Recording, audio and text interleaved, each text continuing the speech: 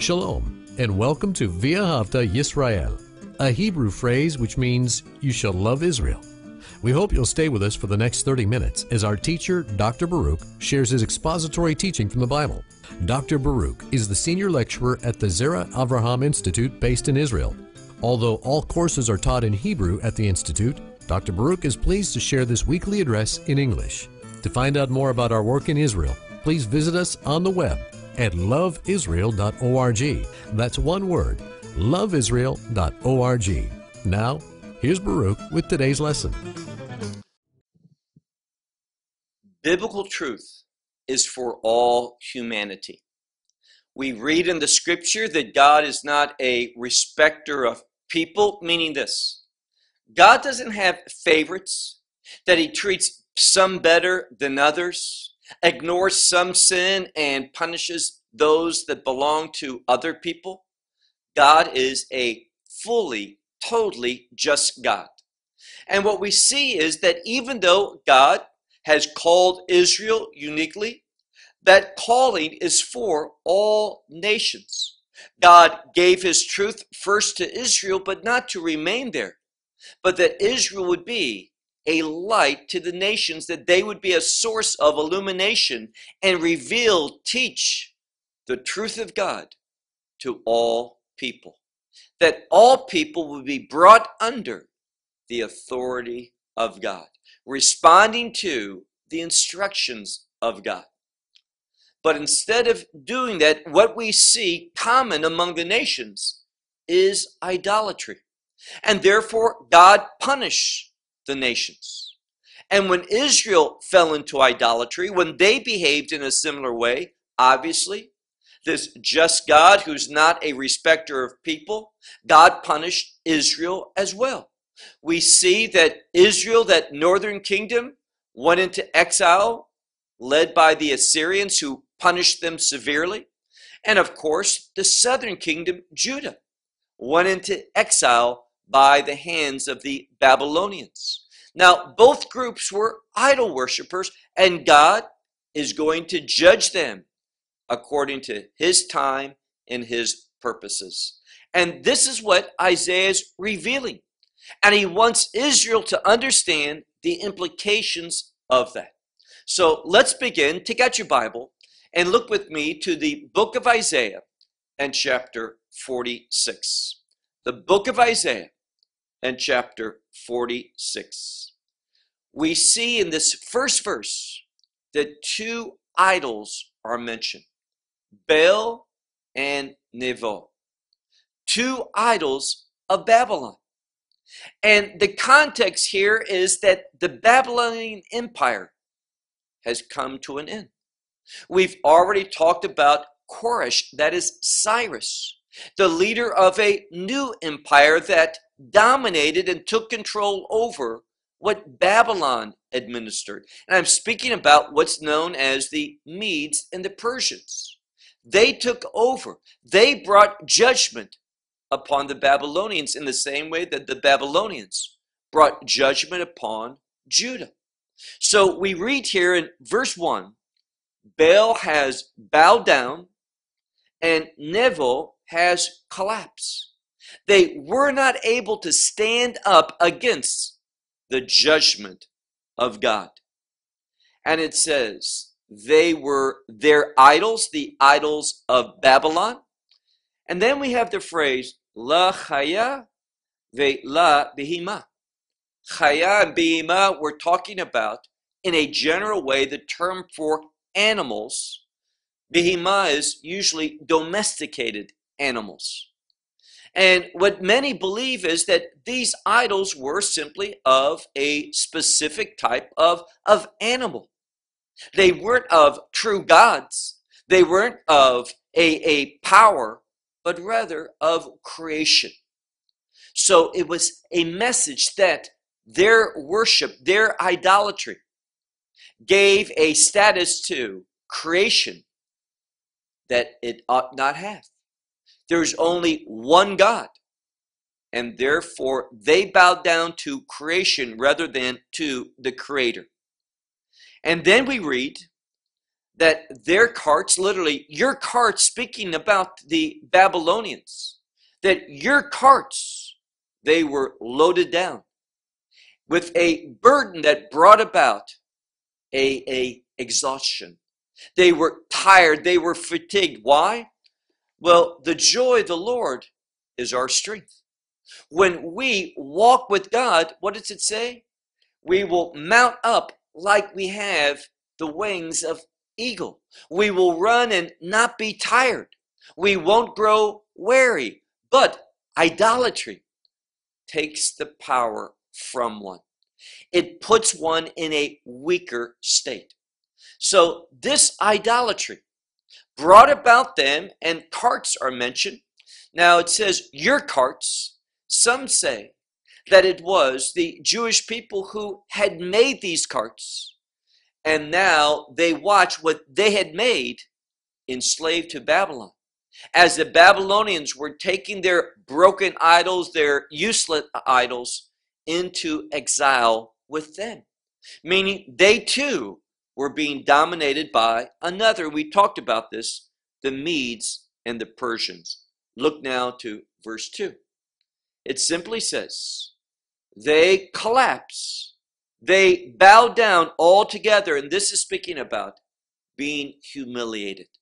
They were not victorious. They were not triumphant. They could not stand. They could not maintain and overcome the judgment that God brought upon them.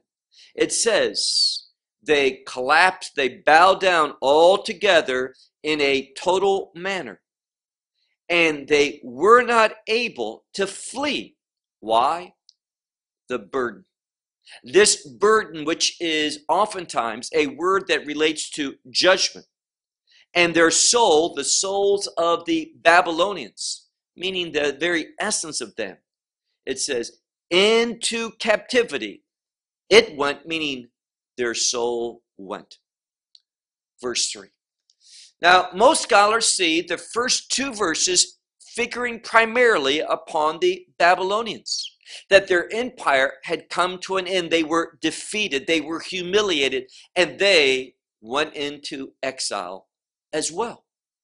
And now in verse 3, the prophet is saying to the Jewish people, you need to take note of this. You need to pay attention. You need to see this. Why? Once again, God is not a respecter of persons. He sent Judah, the Jewish people, into exile. Why? Because of idolatry. And now he's seeing the same thing. Israel is seeing that the Babylonians are suffering that same type of consequence, that same punishment from God. So look at verse 3. It says, listen to me, O house of Jacob, and all the remnant of the house of Israel. Now, some have pointed out that in exile, the Babylonian exile, there were also those from the house of Israel, those northern tribes that found themselves also in different places being taken over and brought to Babylon as well.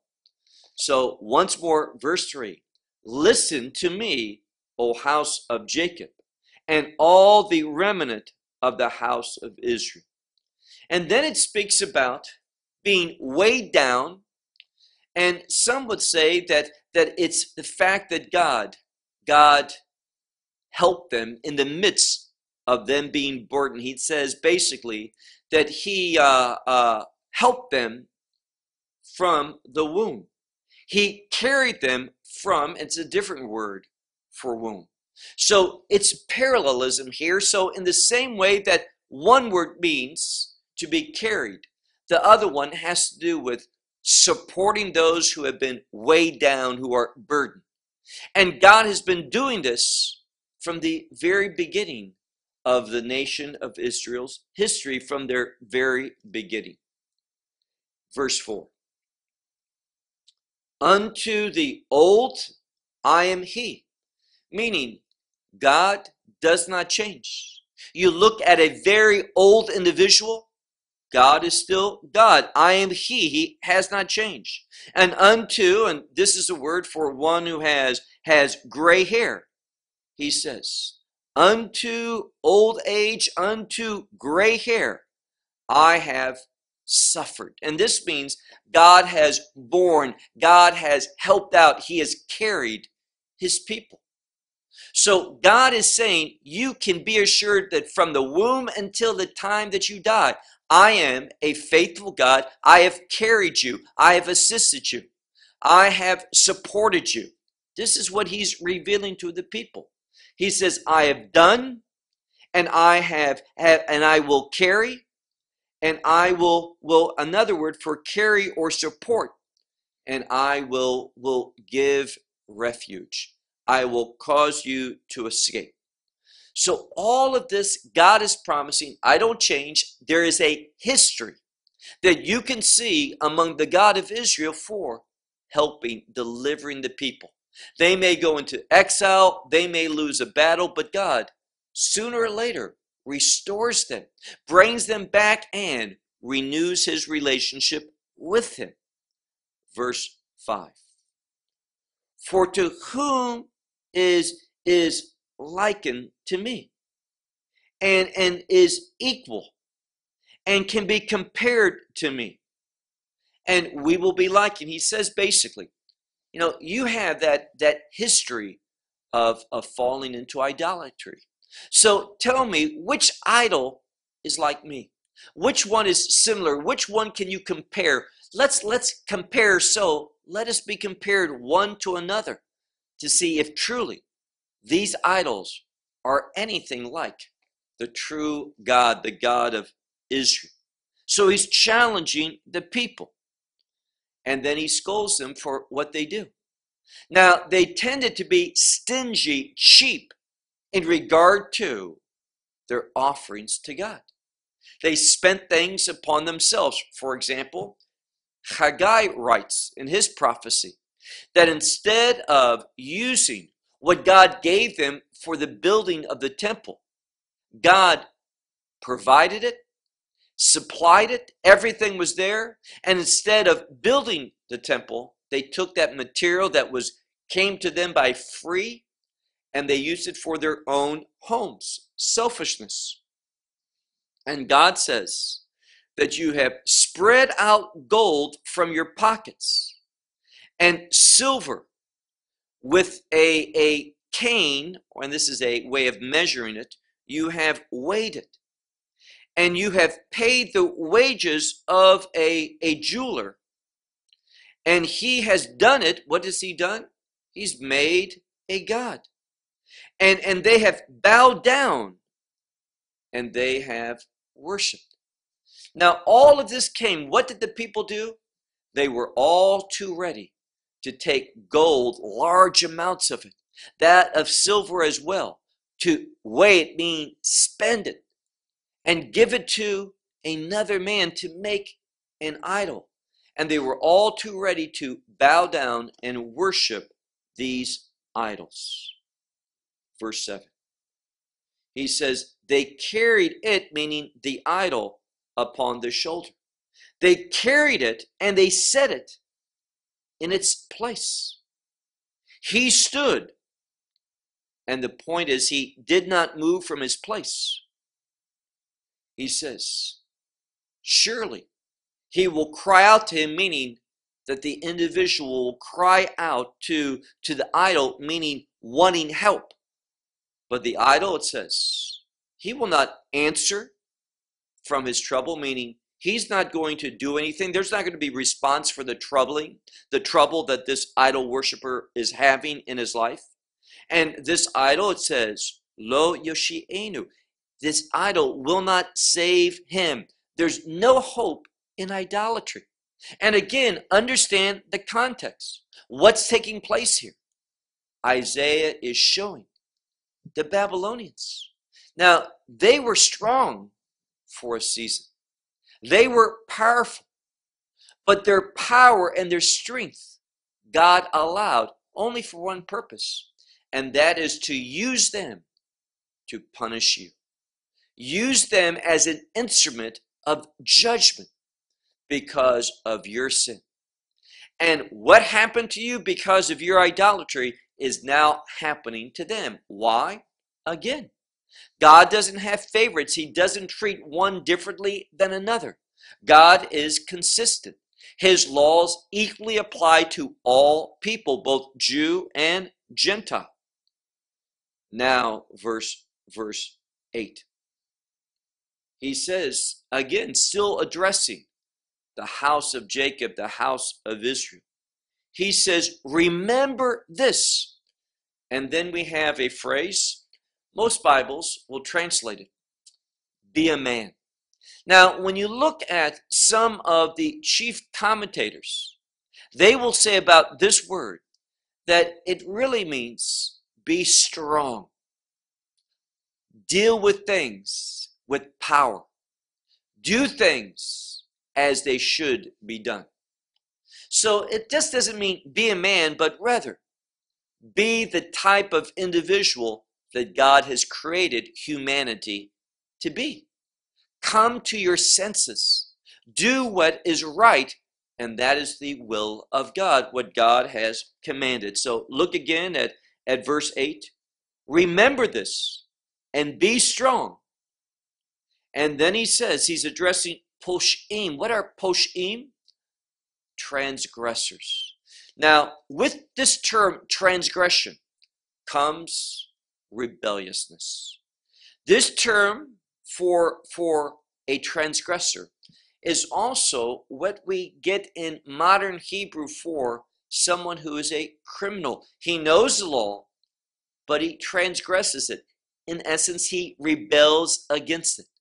And so what he says here at the end of this verse, he says transgressors, and the implication is bring this upon your mind, remember these things. Now, God says that because of the fact that he is consistent. We can be assured how God is going to respond to disobedience. He doesn't like it. He's not going to tolerate it long. There's going to be consequences, punishments, judgment. You will eventually lose. You are going to suffer loss. You are not going to know joy, contentment. You're not going to have a sound mind. You're not going to be able to maintain good relationships.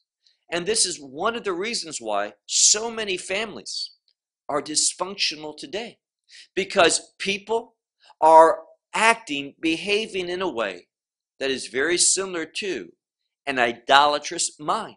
They're seeking what they want opposed to that of what God wants. So he says, remember all of this, bring it upon your mind. Literally, it's the word heart, but in this case, we're talking about that part of the body that thinks. Verse 9, he says, remember once more. Now, I would suggest to you that you remember a principle. According to the sages of Israel, where that word liskor, to remember, appears in the Bible, it always has to do with remembering that there's a covenant, that God gave and made a covenant with people, with his people, and now through the new covenant, it's offered to all humanity. We need to remember that this is a covenant-keeping God. So he says, remember, and then we have the word rishonot, which is the former things, me'olam, meaning of long ago, those former things in the distant past. For I am God, there is no other God. And then he says, Ephes, which means nothing is like me. There's nothing that can be compared that is similar, that's like God. Verse 10. And what does God do that shows that he's unique? Well, remember, the idols, you can cry out in trouble. There's no response from them. But what does God do? God gives counsel. God gives insight. And it says in verse 10 that he declares from the beginning the end. God tells us what the end is going to be. And what is that? Very simple. The end is going to be with judgment. And this is why the individuals that teach that this world's going to get better, that believers are going to have a major impact in this world and bring things according to God's will over all these different segments of society, nowhere is that taught in the scripture. What the end that God has said is coming is judgment. God is going to destroy this world. He is going to bring his wrath. It is going to be a world of being a recipient of God's consuming judgment. That's the end that God has declared it from the beginning. Look again at verse 10. For he declares from the beginning the end. And Mikedim, the things of long ago, have they not been done? Meaning, hasn't God been accurate? Hasn't God said and acted and brought into fulfillment what he said long ago? And then he says, say, meaning, and its command, proclaim. Proclaim that my counsel will stand, and that can mean will be established. And all my desire I will do. So God is going to ultimately bring about the fulfillment of his will. And what is that? Well, it's going to be manifested. That which is going to bring about the change, a kingdom change, is going to be the wrath of God.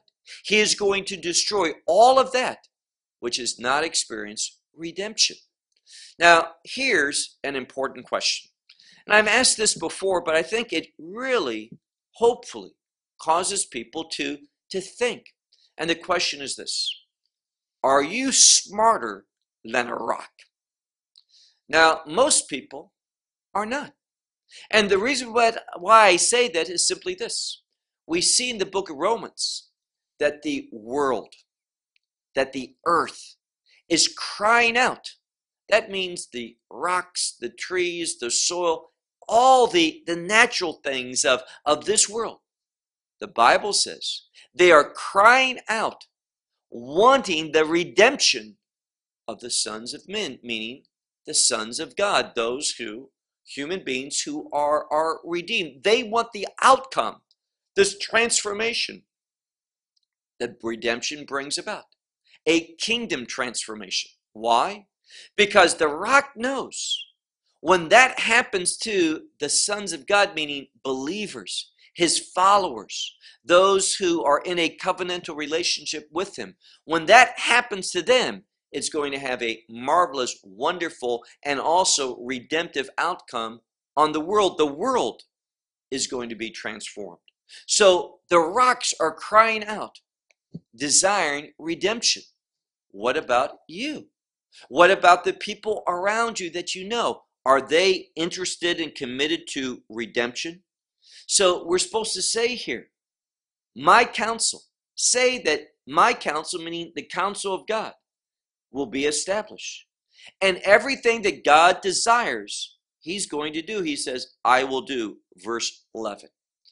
Now, in verse 11, and this is an interpretation, but most see this as referring to the time of Cyrus. What does it say? Well, let's just look at verse 11 where it says, call from the east, Ayat. Ayat is a hawk or an eagle. Now, it's a bird of prey, but it's a majestic bird of prey. One that is a very powerful bird that usually gets its prey. And some say, in fact, most scholars, both Christian and Jewish, see this as something that relates to Cyrus. We read, call from the east an eagle, and from a distant land a man. So now it tells us this majestic bird is really a man. And it says, his counsel, surely I have spoken. Now, some will say, my counsel I have spoken, and simply means this. It tells us that if this is indeed about Cyrus. That his counsel, what he's going to say, is really the Lord's counsel. And it all has to do with Cyrus giving this edict, allowing the Jewish people to go home, to go back to the land, to Jerusalem, and to rebuild the temple. He says, his counsel, surely I have spoken, surely I will bring it. I have counseled it, meaning I have been inclined towards that. This is the word yetzer, which is an inclination, a thought in this context. And he says, I have thought this, and surely I will do this. Verse 12. Now, verse 12, we're coming to the end of this chapter. And verse 12 begins a summary. Has to ask, what type of people are we?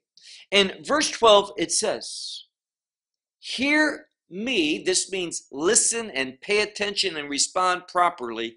Hear me, Abirei Lev. Now, this word can mean like a knight, a noble individual, but in this context, it's speaking about one who is strong, mighty, but mighty in their heart, meaning they're stubborn. They want what they want.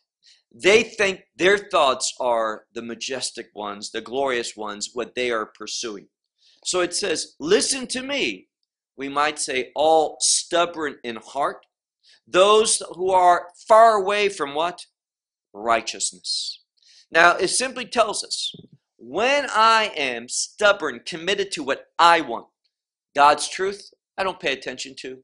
I don't study. I don't apply to my life. I don't share it. I just do what I want. I'm focused upon my will. When we are stubborn like that, we are going to be very far away from righteousness.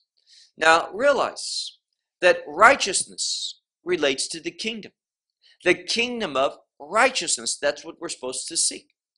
So he's telling the people, because you are stubborn, you are not thinking the right thoughts, you are far away from righteousness, meaning the righteousness of the kingdom.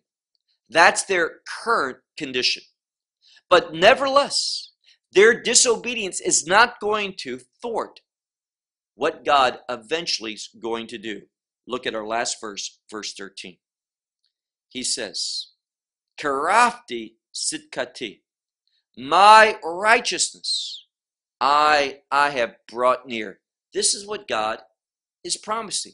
Now, it's in the past tense because God is telling us, even though it's a future happening, he's going to do it. It is assured. So I have brought forth close my righteousness. It is not far away, and my salvation, it's not going to delay. It's not going to come late.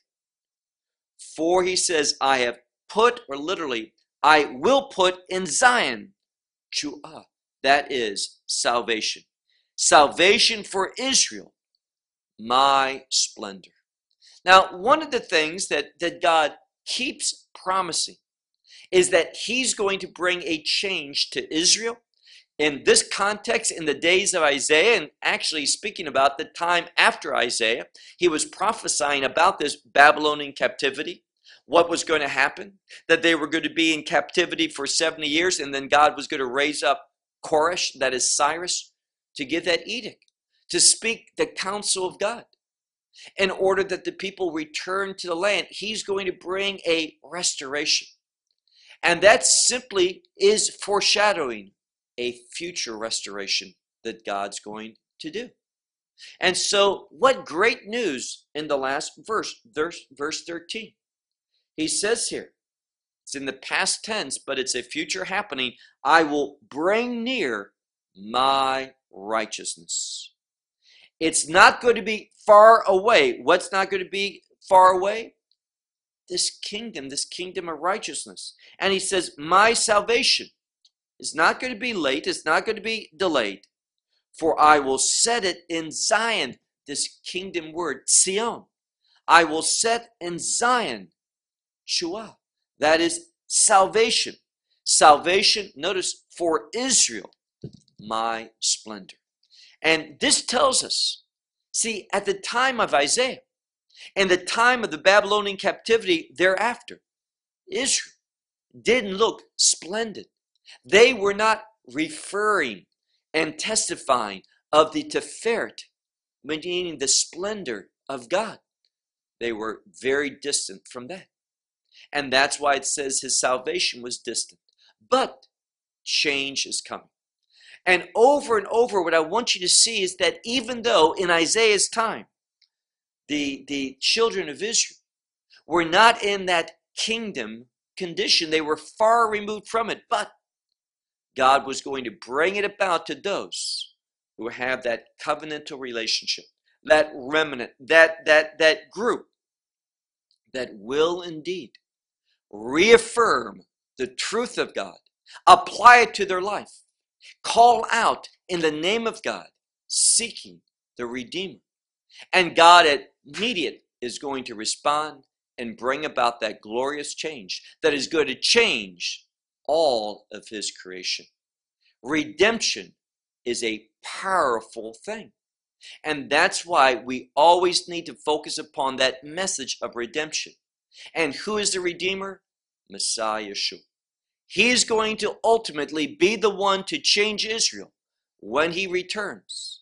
And when we, the body of believers, will be coming with him at his second coming.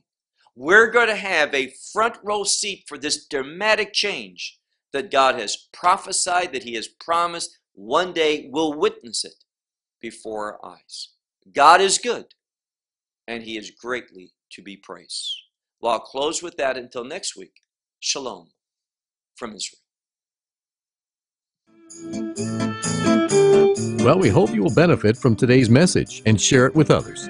Please plan to join us each week at this time and on this channel for our broadcast of loveisrael.org. Again, to find out more about us, please visit our website, loveisrael.org. There you will find articles and numerous other lectures by Baruch. These teachings are in video form. You may download them or watch them in streaming video. Until next week, may the Lord bless you in our Messiah Yeshua, that is, Jesus, as you walk with him. Shalom from Israel.